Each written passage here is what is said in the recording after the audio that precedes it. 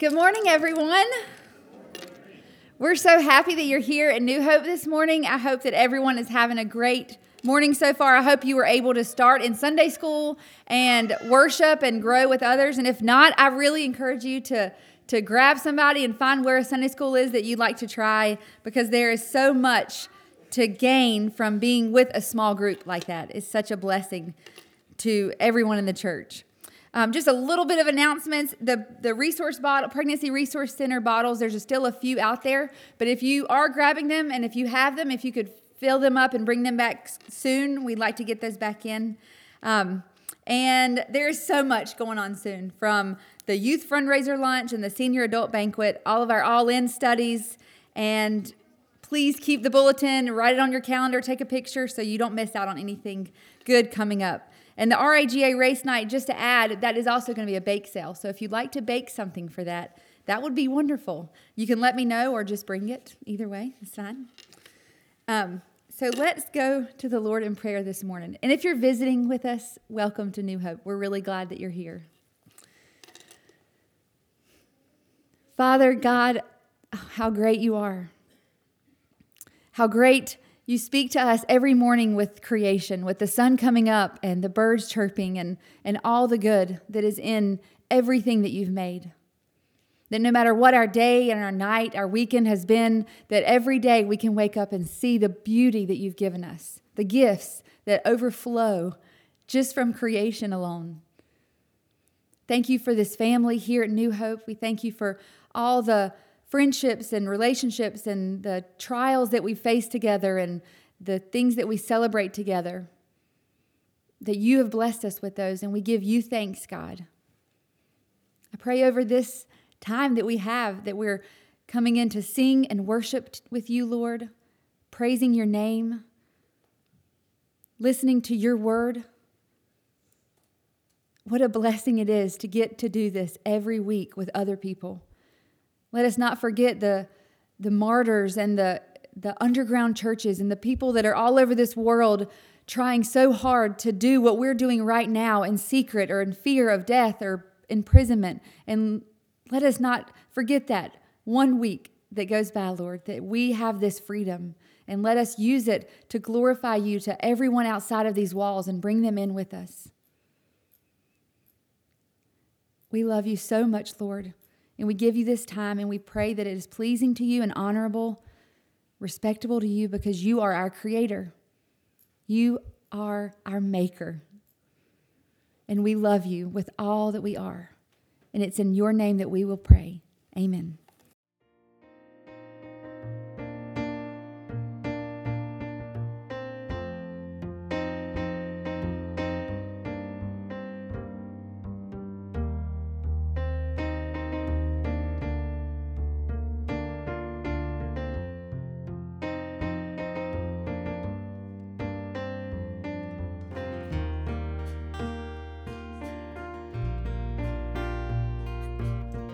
You were the Word at the beginning, one with God the Lord Most High. Your hidden glory in creation, now revealed in you are Christ. What a beautiful name it is, what a beautiful name it is, the name of Jesus.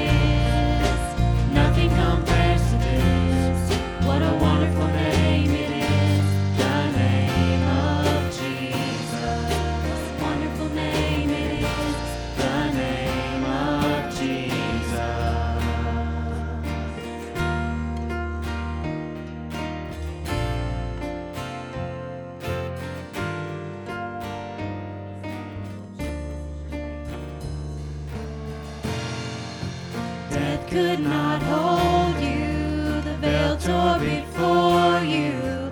You silenced the boast of sin and grave. The heavens are roaring the praise of your glory. For you are raised to life again.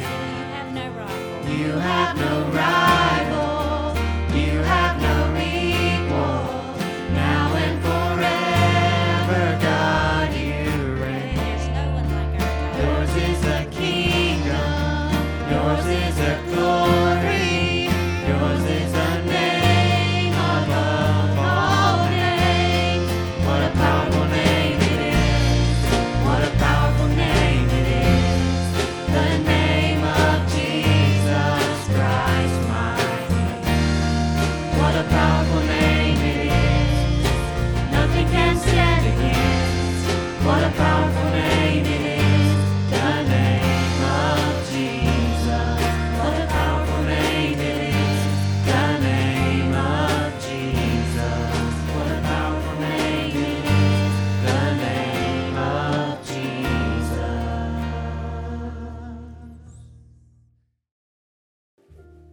They're going to have fun. We're going to have fun. Amen? Anytime we're in the house of the Lord, it's a good day. It's a good time, right? Where we can be encouraged, be amongst each other, be in fellowship with other believers. It's always good. And I'm glad you're here, but it doesn't matter if I'm glad or not. God is glad. Amen? Whether you're here in person or online, we welcome you. Glad that you're here, that you've chosen to take a few minutes to worship God in this setting today. As riding around town, I noticed that, and thinking about, there are buildings in every town, at every college, every university, and even some churches that proudly display somebody's name across their front door. Maybe it's because that local person became famous, or maybe they contributed a sizable donation to the organization, or instrumental in getting that organization up and going and running. For instance, Governor Max Gardner and his wife, Faye Webb Gardner, started what? Guess what? Gardner Webb. There you go. The Royster Building, Dover YMCA, the Earl Scruggs Theater, or the Don Gibson Theater, the Earl Scruggs Center, Hamrick Hall, Dover Baptist Church, Allen Baptist Church. All those were named after somebody or a family because they had an interest in that. Practically every athletic stadium or arena, court or field is named after somebody or a family or a large business. I'm not saying that's a bad thing. I'm just saying that's the way it is. That's the way it is in our world today. Let me ask you, there may be some ancestry buffs in here, but how many of you know the names of your great-grandfather or great-grandmother? Raise your hand. Okay, pretty good number. What about the name of your great-great-grandmother or grandfather? Okay, the hands are there, but not quite as many. What about your great-great-great-grandfather? We do have a couple of ancestry buffs in here, so that's good. That's good. And but what do we know about them? What do we know about their life? What do we know about who they were, about their family existence, how they went about life? What were the struggles that they had? What were things that they had to overcome? And you see, sometimes on those buildings around town, the names are placed on those buildings because the person, or more often than not, the family, wanted to remember that person or that name and allow that name to live on. We have statues all over, not as many as we used to, but statues all over the country remembering people's name and heritage and what they did. They wanted to be remembered for a long time, long after they were gone. It was their way of maybe not dying. You might say it was their way of living on forever. at least in the minds and the hearts of those who knew them.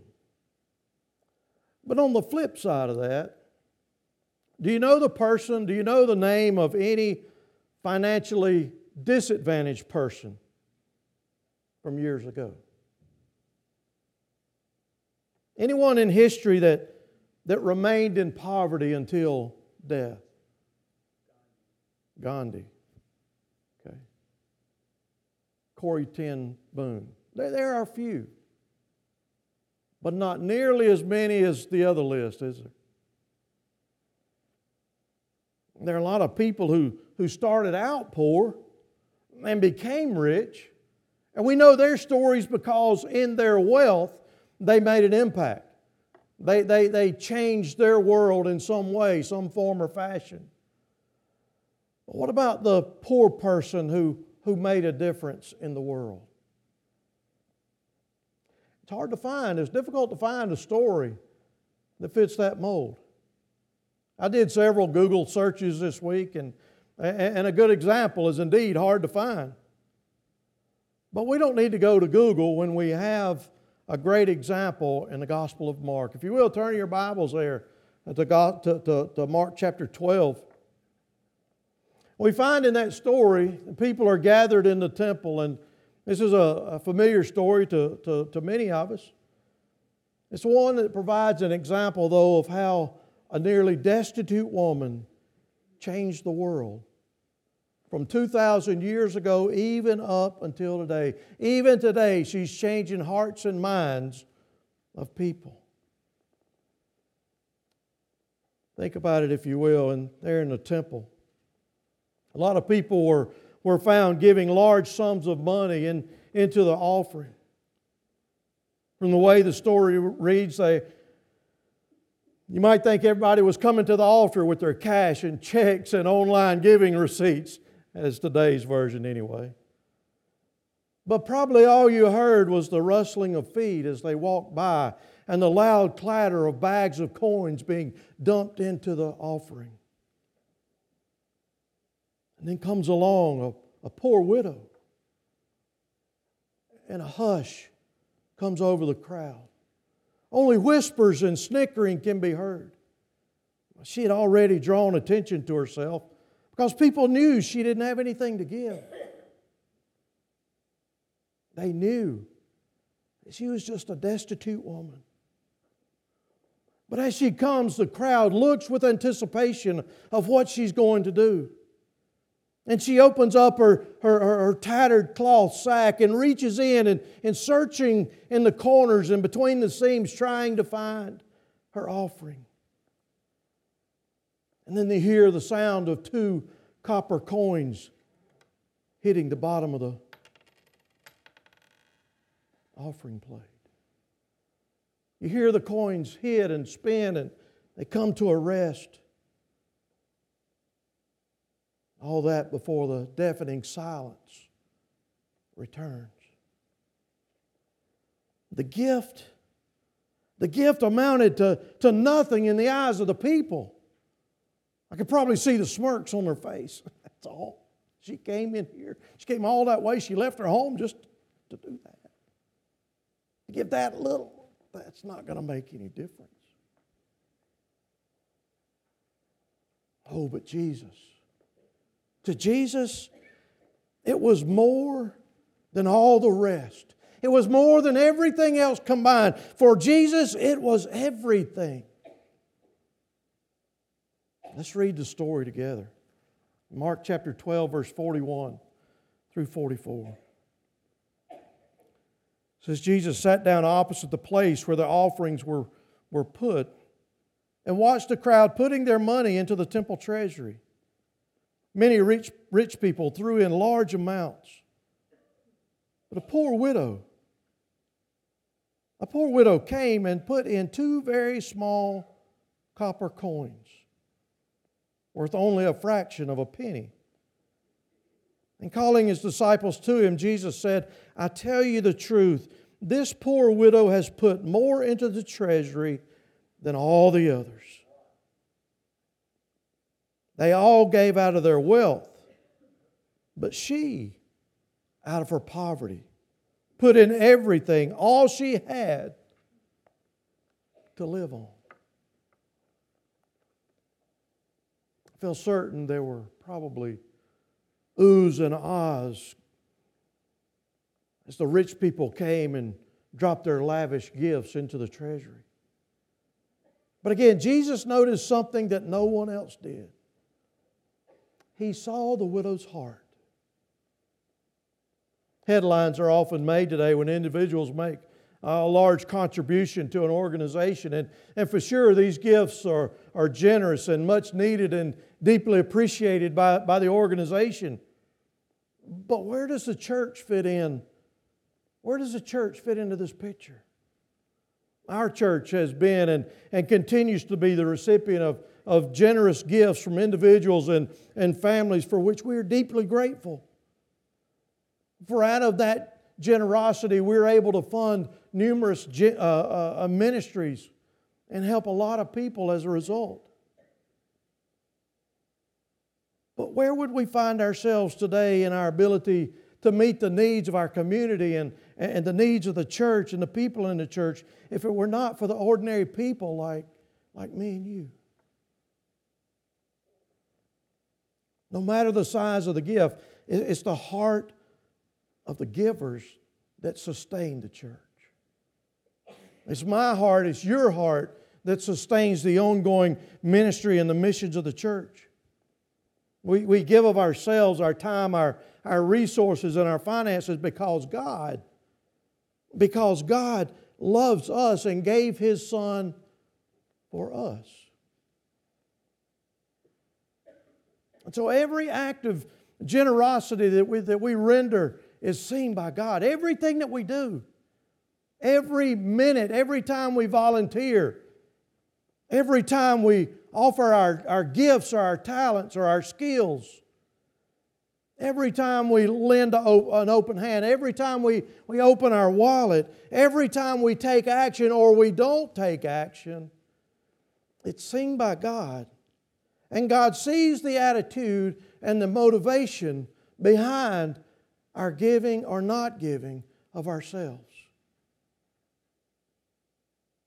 And the blessings that God has blessed us with. You see, what impresses Jesus doesn't impress the world and vice versa. For Jesus, the headline wasn't the size of Jeff Bezos or Bill Gates or the Dover Foundation gift.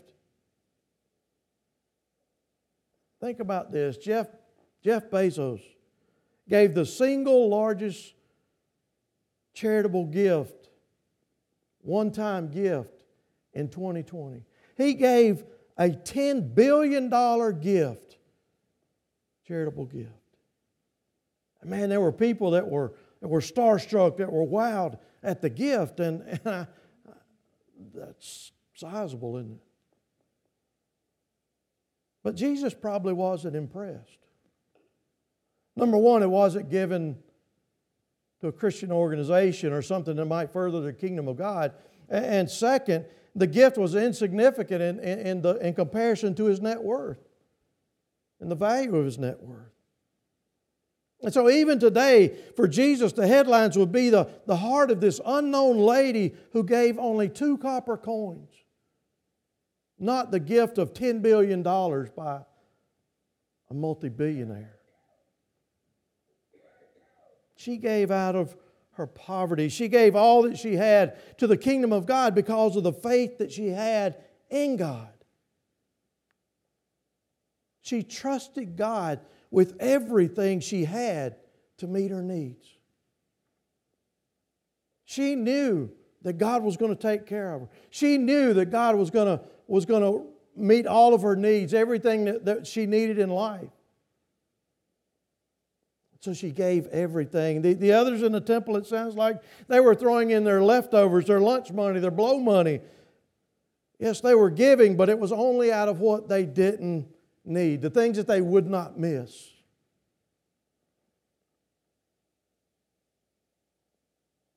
No one pressured this poor lady to come to the temple. No one pressured her to give an offering. knowing that others would be there, I'm sure she tried to clean up at the very best that she could. But she came wanting to give to the Lord, to bless the Lord, and to worship her mighty God, who she knew and trusted would take care of her every need. We read throughout the New Testament and we see, I feel confident that the Apostle Paul had heard of her story. Remember his teachings in 2 Corinthians chapter 9, verse 6 and 8. He says, remember this. This is the New Living Translation. He says, remember this. A farmer who plants only a few seeds will get a small crop. But the one who plants generously will get a generous crop. You must decide in your heart how much to give. And don't give reluctantly or in response to pressure. For God loves a person who gives cheerfully. And God will generously provide all you need. Then you will always have everything you need, listen to this, and plenty left over to share with others. Wow.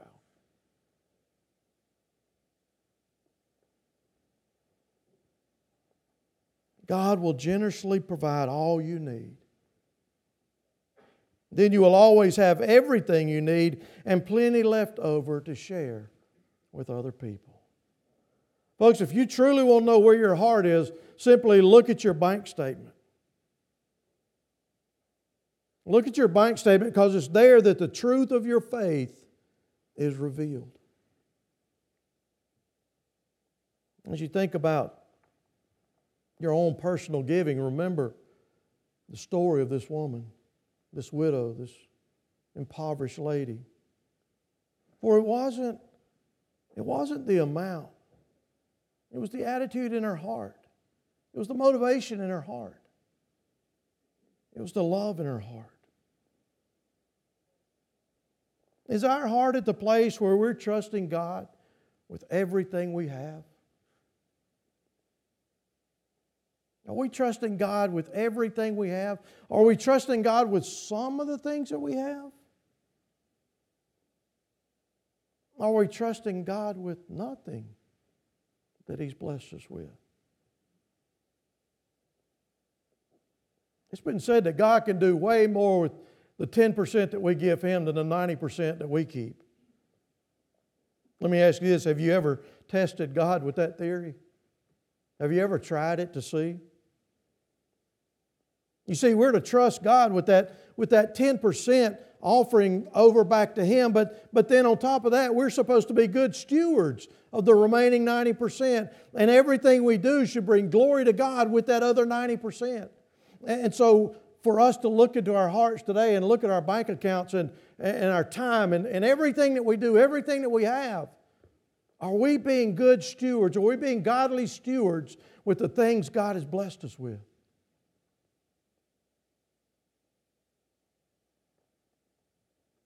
Colossians 3:23 says, whatever you do, work at it with all your heart as if working for the Lord. Folks, every good thing comes from God. Everything we have is a gift of God, and everything God has entrusted us to, we need to honor Him with it. Everything. In every aspect of our life. From the book, The Spiritual Disciplines Handbook, Practices That Transform Us, it defines stewardship this way. It says, it's the voluntary and generous offering of God's gifts of resources, time, talents, and treasures for the benefit and love of God and others. Stewardship means recognizing that nothing we have really belongs to us. Everything we own belongs to God. We're simply stewards of this wealth, His gifts, His opportunities, His houses, His cars, and His computers. Sharing is in our DNA. Yet much of the world identifies the Christian West as consumers rather than people who are good stewards. Matthew 6:20 and 21 says, store up for yourselves treasures in heaven, for where moth and vermin do not destroy, and where thieves do not break in and steal. For where your treasure is, there your heart will be also. Think about how your generosity of time and talent and treasure, whether large or small by the world's standards, can be used to make a difference in our community, in our church, and around the world. You see, folks, we are the hands and feet of Jesus Christ. We're the ones who will carry out His work. And if we don't give of our time and our resources and ourselves, well, the kingdom of God is going to be negatively impacted. And as obedient and called children of God, it should be our desire to be a part of God's work, to join Him at work and wherever He is in our life, to have eyes and ears looking for Him at work and join Him there, whatever He might be doing. So let's consider how our actions might inspire other people. Think how our contributions might impact the gospel and how our life and eternal life might be blessed. Because you see, if we want to grow spiritually, if we want to be the people God created us to be, we need to practice the spiritual discipline of sharing with others what God has blessed us with. How are we honoring God with our time? You're here this morning. You're online this morning watching God or watching the service. You're here to worship God. How are you using your resources? Are we honoring God with our time, with our skills, with our talents, with our resources, with our finances, with everything? Folks, this woman at the altar, she was giving everything. She was going all in, trusting God, and was not expecting anything in return. It was a no strings attached generosity, and that was the hallmark of the early church. The same should be said about our church today across the world, but unfortunately I don't think it is. 1 Timothy chapter 6, verses 17 through 19. 1 Timothy chapter 6, verses 17 through 19. The New Living Translation says, teach those who are rich in this world not to be proud and not to trust in their money, which is so unreliable. Their trust should be in God, who richly gives us all we need for our enjoyment. Tell them to use their money to do good.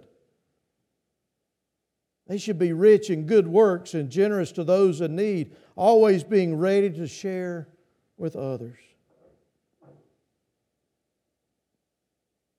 By doing this, they will be storing up their treasures as a good foundation for the future, so they may experience true life.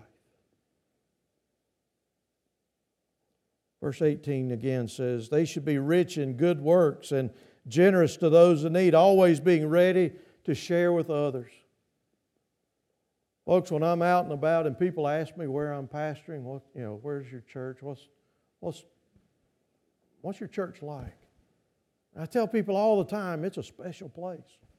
There's a special heart there because this church doesn't mind giving and helping and doing anything that people need. They have a heart. You guys have a heart of service. And when a need is brought forth, it is met. And folks, I can tell you that brings a smile to God's face. To know that you are so willing to give of yourself to meet the needs of somebody else.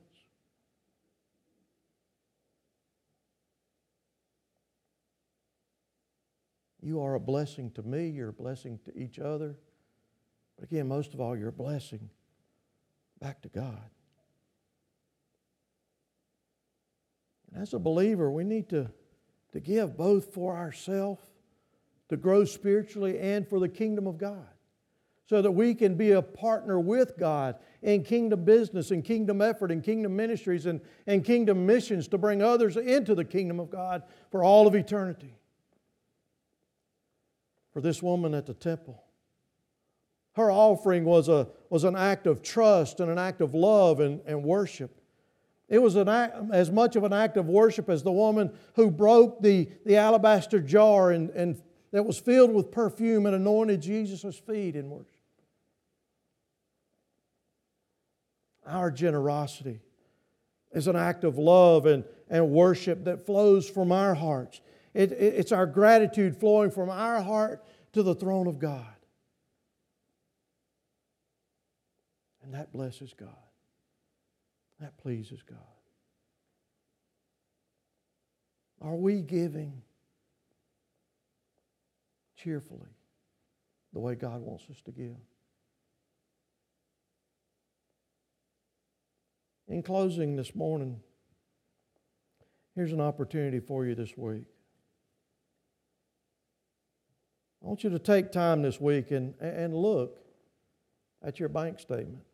Look at your investment portfolio.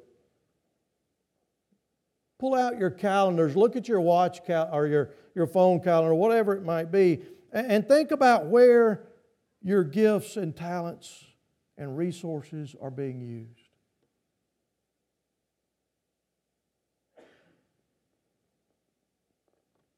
Are we honoring God with the things He's blessed us with? It's what we have being used for kingdom purposes. It's what we have being a blessing back to the Lord. So the bottom line message of this question for this message is, am I being obedient to the Lord? Am I being obedient to the Lord and trusting Him with everything I have?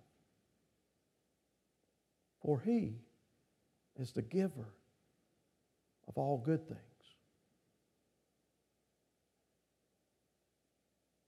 Are we trusting Him with the gifts He's blessed us with? Let's pray together. Almighty God, You are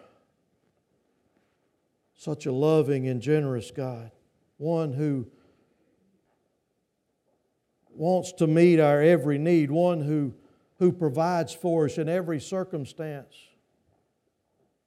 And God, as we read this story of the destitute widow who gives all that she had, God, we know that we will be blessed when we're obedient to You. And so, Father, give us the courage this week to do the challenge that was put before us. What about our time? Are we spending our time watching TV or listening to the radio, on our computers or on our phones, or is it in Your Word?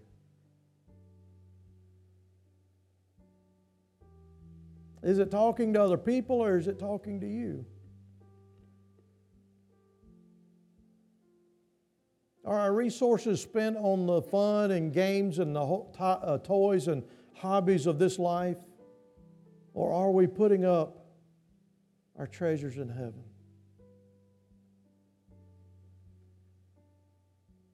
God, burden our heart this week just to maybe test that theory that You can do more with 10 than we can with 90. In fact, Malachi tells us to test You in this. And so, Father, we surrender our life. We surrender our heart to You. We give You our heart today. We give You everything in our life to glorify You. In Christ's name we pray. Amen.